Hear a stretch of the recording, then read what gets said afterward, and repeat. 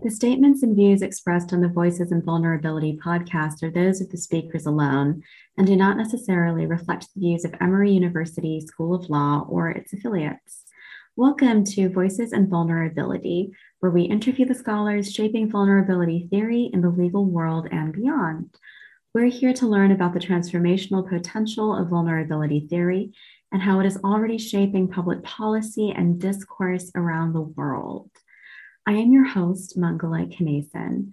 I am pleased to have Andrew Pilliar, Assistant Professor of Law at Thompson Rivers University, as my guest. Professor Pilliar is primarily interested in access to justice and will contribute a chapter to an upcoming volume with Routledge called Law and Structuring Individual and Institutional Responsibility Beyond Equality and Freedom. Thank you so much for being here today, Professor Pilliar. Thank you so much for having me, Mangala. Can you tell me a bit about this upcoming volume with Routledge and how you got involved with it? Sure. So I have had an interest in vulnerability theory for a few years now, since my doctoral work. And in the course of that, I have had the opportunity to meet a few folks also working in the field. And one of those was a former colleague, Laura Spitz, who is involved in pulling this piece together. I had been working on some thinking along what vulnerability theory has to do with the justice system, the legal system itself. And so the possibility of contributing a chapter on really vulnerability theory and access to justice, which is sort of where my research comes from, was just a terrific opportunity to think through what could vulnerability theory have to say about the legal system, legal processes, access to justice topics. Now, how did you first become interested in access to justice? What made that the focus of your research? How did you then apply vulnerability theory to it? And where did that take your work? So before becoming a law professor, I was a lawyer for a few years. And one of the things I remember about the practice of law was just the frustration of feeling constrained by a system that was evidently not meeting the needs of a number of people who sometimes I would see for pro bono files who had valid cases or valid defenses, but couldn't often afford lawyers. This appeared to be, in my experience, very often there were gendered aspects to this. So dealing with a lot of women who had fled sometimes abusive situations or sometimes relationships. And some of the family law aspects of the matter may have been covered by legal aid. Often it wasn't. But many other things that were products of those relationships breakdowns fell outside of legal aid coverage. And so there was this manifest need without the systems in place to help people navigate through those needs and solve their problems. So I remember thinking in practice that access to justice problems were real, but I wasn't sure what anybody was doing about them. We have seen where I am in British Columbia, as we have in many places around the world, a steady progression of cuts to legal aid funding since really the 1980s. And that has left a system that is often just incapable of responding to the level of need that exists within community. So that's what drove me back to grad school, to see what other people were talking about and doing with access to justice. And I came across research, and there's research in Canada, there's research in the States, there's research around the world that seems to demonstrate that access to justice problems, so significant problems with a legal dimension, are pretty near ubiquitous. In Canada, the number is about 50% of adults will have experienced a significant justiciable problem over the last 3 years, and a very small minority will actually find their way to help through something like the legal system or lawyers. So that's some of the background research on access to justice. But as I got further into it, it became clear that while there are a lot of people talking about access to justice as a problem. Very often, the discourse around access to justice is in many ways focused on the problem that access to justice represents for the system itself. So access to justice as a problem for the legal profession, as a threat to lawyers' self-regulation, as a rule of law problem. So access to justice as a rule of law problem. And while these things may be true, I think it misses the core of why access to justice is important. Access to justice is often described as a crisis. And I think it is a crisis for folks who have experienced something that has created a real sense of injustice in their lives, but don't have access or unable to access or prefer not to access legal tools to try and resolve those problems. So that forced me down a path of thinking about what's the better justification, what's the better lens to think about access to justice problems through.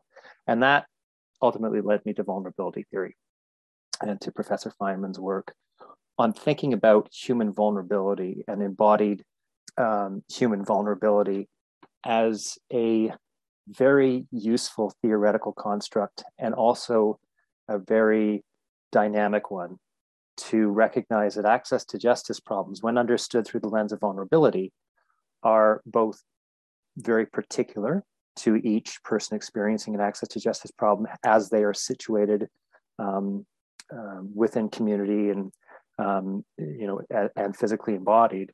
But there's also a universality to that, and that combination of the particularity and the universality, I think, is a very important strength of vulnerability theory. What does your chapter in the book delve into specifically? So in the chapter for the book, what I'm trying to work through is what if we take vulnerability theory as the core of how we approach topics like access to justice problems.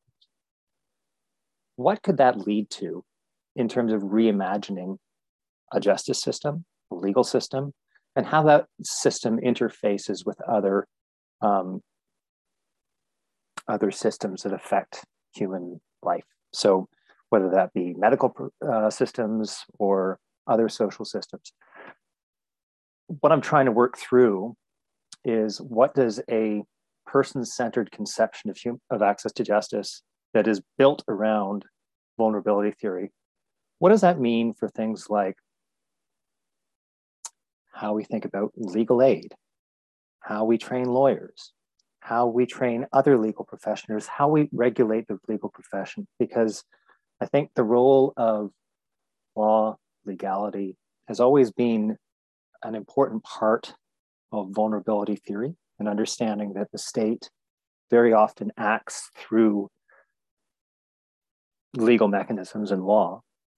And so in thinking about what a responsive state looks like through a vulnerability lens, the ability to use legal tools to ensure that the state is acting in responsive ways, to me, seems pretty important and pretty core to the functioning of a responsive state.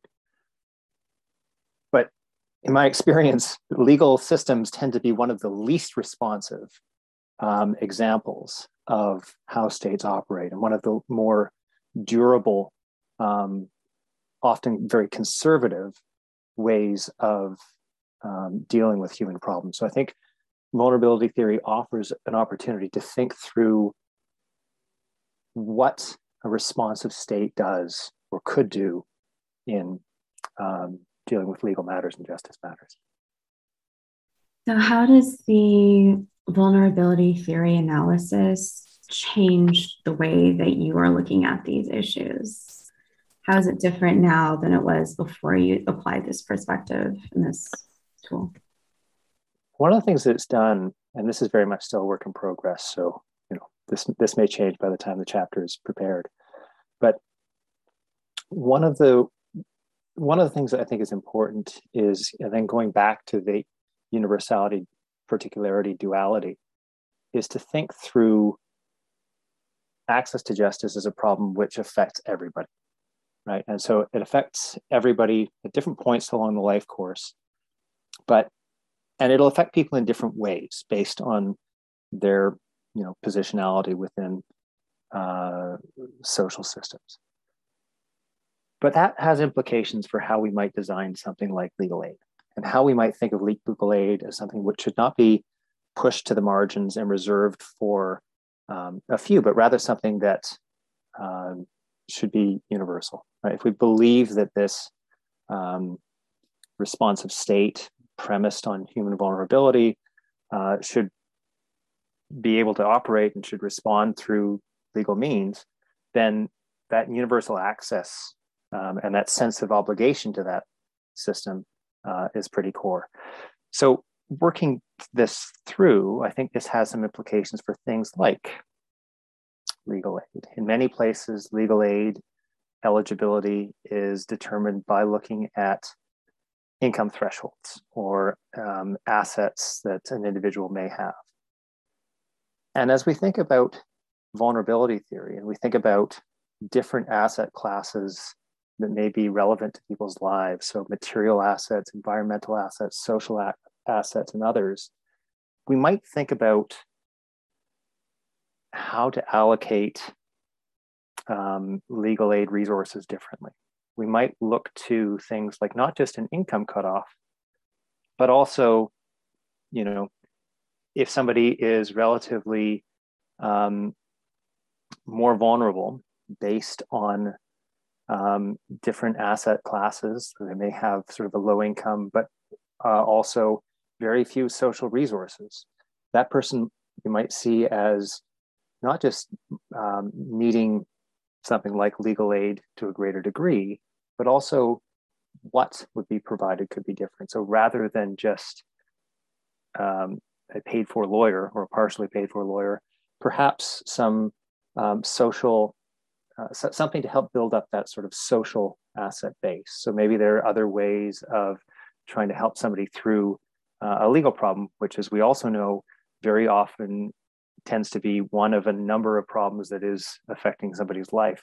So in a way, this points to an interdisciplinary way of thinking about access to justice problems. And I think it's an invitation to think more holistically about what can and should a responsive state offer to help people through what are often very difficult points in their lives, points of high vulnerability when they're going through important legal problems. Are there other researchers who are also working on this with you, who you're in contact with? I'm not aware of anybody who's working on vulnerability and access to justice and its implications for the legal system specifically. I know there's been a lot of work on discrete issues and things I think relate to this. And so some of the conversations, even within the Vulnerability Initiative, have been very fruitful and have got me thinking in different ways.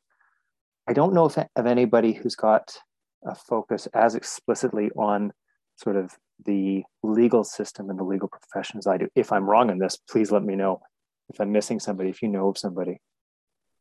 Well, I hope if anyone listening to this identifies as such that they'll contact us and let us know. So that would be wonderful. What courses do you teach? You teach, right? I do teach. So I teach civil procedure. I teach business associations. I teach family law. And I also have two courses, which are, so those are all large courses. I have two courses which are seminar courses. One is access to justice policy responses, where we try and think through, understand access to justice problems and think about what policy solutions might relate to access to justice problems. And then another course, which is called the Business of Practicing Law. And that's a course which introduces students to some of the behind the scenes stuff that you don't usually get taught in law school, like how does billing work? How do you try and attract, retain clients? How do you try and structure things? But it really also offers an opportunity for students to see different ways of practicing, whether those include unbundled legal services or imagining practice in a way that's very different from what they probably imagined up till this point, and then sort of working that through and imagining what their future in the legal profession might be. How do students respond to your perspective, which since you're a researcher incorporating vulnerability theory, it seems, I imagine that many of the courses you teach would be very different coming from someone who's working with a vulnerability perspective than someone who isn't. I think it's an ongoing challenge to sort of understand the expectations that students come into a class with and be able to, on the one hand, engage them and also sometimes confront them with learning opportunities that are different from what they thought they wanted or thought they needed. So I find that the seminar classes are far better at being able to do that and be able to take a deep dive into those topics. But the larger classes also provide an opportunity, if done well. One of the things that comes to mind in the chapter, I'm hoping to work through some of the implications for the legal profession and legal practice of a vulnerability attentive conception of access to justice. And one of the things I think comes to mind is something like trauma-informed practice, and the idea that lawyers could and should be seen as a caring profession and a profession that is able to develop skills in practitioners which can respond to the particularities and the particular experiences and vulnerabilities of individuals coming into a practice. So one way of doing that is there's been quite a bit of activity in Canada, but also in some parts of the US about thinking through what trauma-informed practice looks like, and whether that, for law students, I think that means very often trying to cultivate skills and interpersonal skills that we don't usually talk about in law school. It's something that comes up in clinical practice a lot, but I think comes up and should come up just as much in certainly a family law class, but even classes on civil procedure, business associations, ways of understanding what potential clients come into an office with, or what even parties on the other side come with. And there's this, again, sense of universality that sits underneath this, which is this recognition of a common embodied vulnerability, whether we are aware of it or not. But I think even beginning to get into these topics is a shift from most law school topics, but it's one that I think is directly relevant to vulnerability theory. And it's something that I'm hoping to build into courses more in future years. That's so interesting. And it sounds like it would be really valuable for your students and for the clients that they end up working with. I hope so. I mean, you have to ask the students what they think, and probably ask them a couple of years out what they think. I think it's one of those things that you reflect on, it maybe has a bit more value than you might think of it as at the time. What impact would you like your work as a professor and as a researcher to have? Well, one thing that I hope as a teacher is that students leave my class feeling that law is not as threatening and that law school is not as threatening.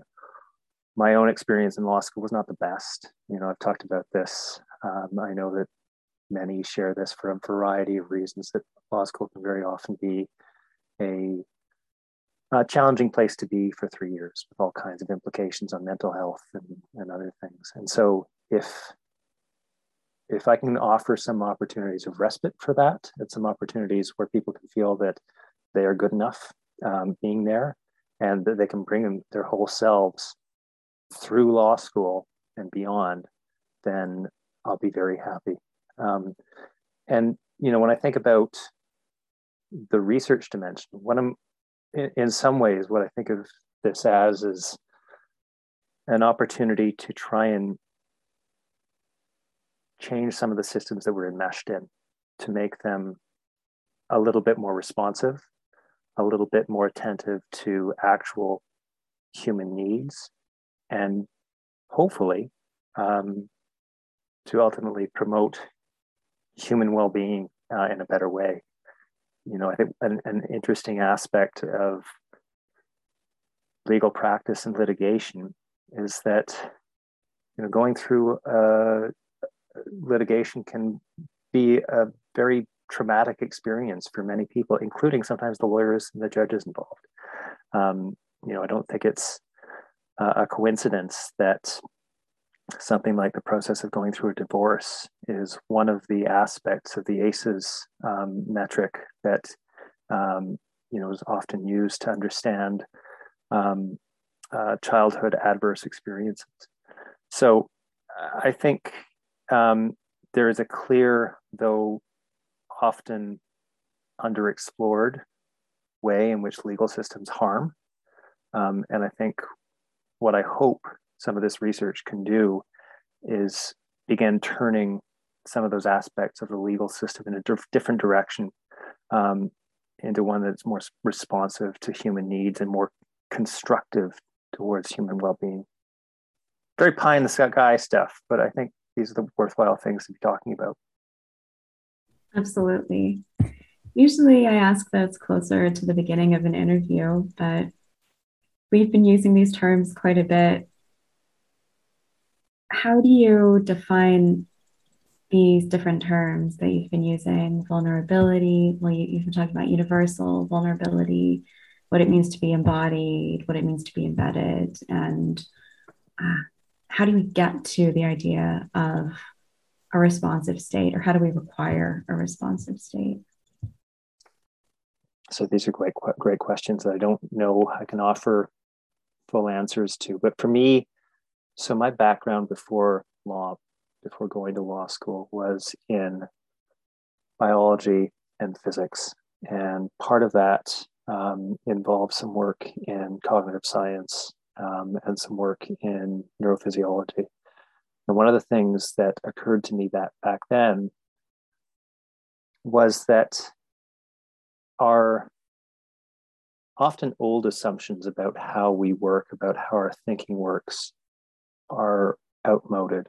And especially some of the ideas of a brain in a vat, the idea that we are thinking but not embodied, just seemed, based on developing research, to be demonstrably wrong. So I think that led me to a place where hearing about vulnerability theory for the first time sort of felt like somebody finally saying something which I had intuited to be true for a while.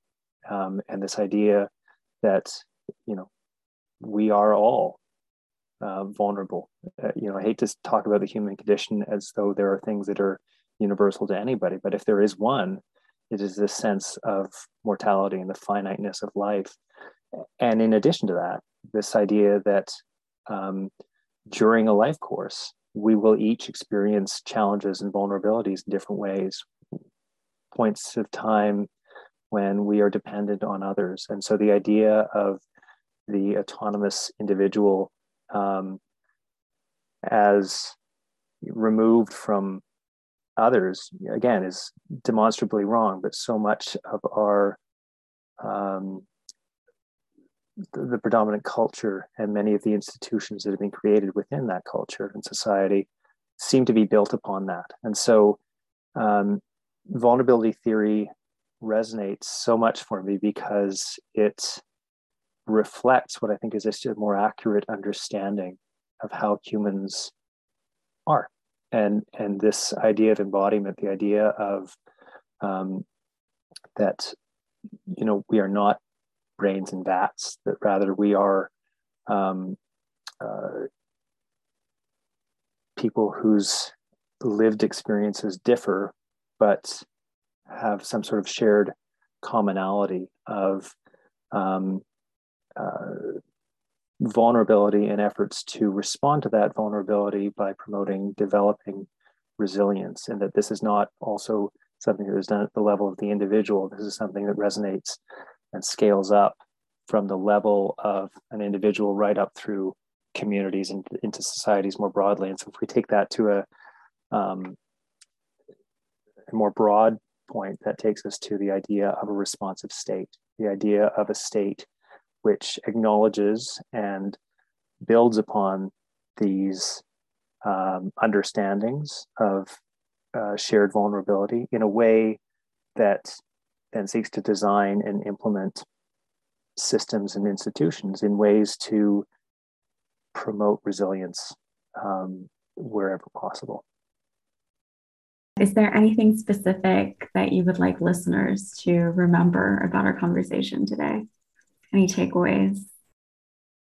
I think, if anything, it's just that there is, among the various systems that we talk about and we think about in vulnerability theory as important to a responsive state, that the legal system, and I use system a little bit hesitantly here because I don't, one of my goals is to make these systems a little less siloed in the future and more interdisciplinary.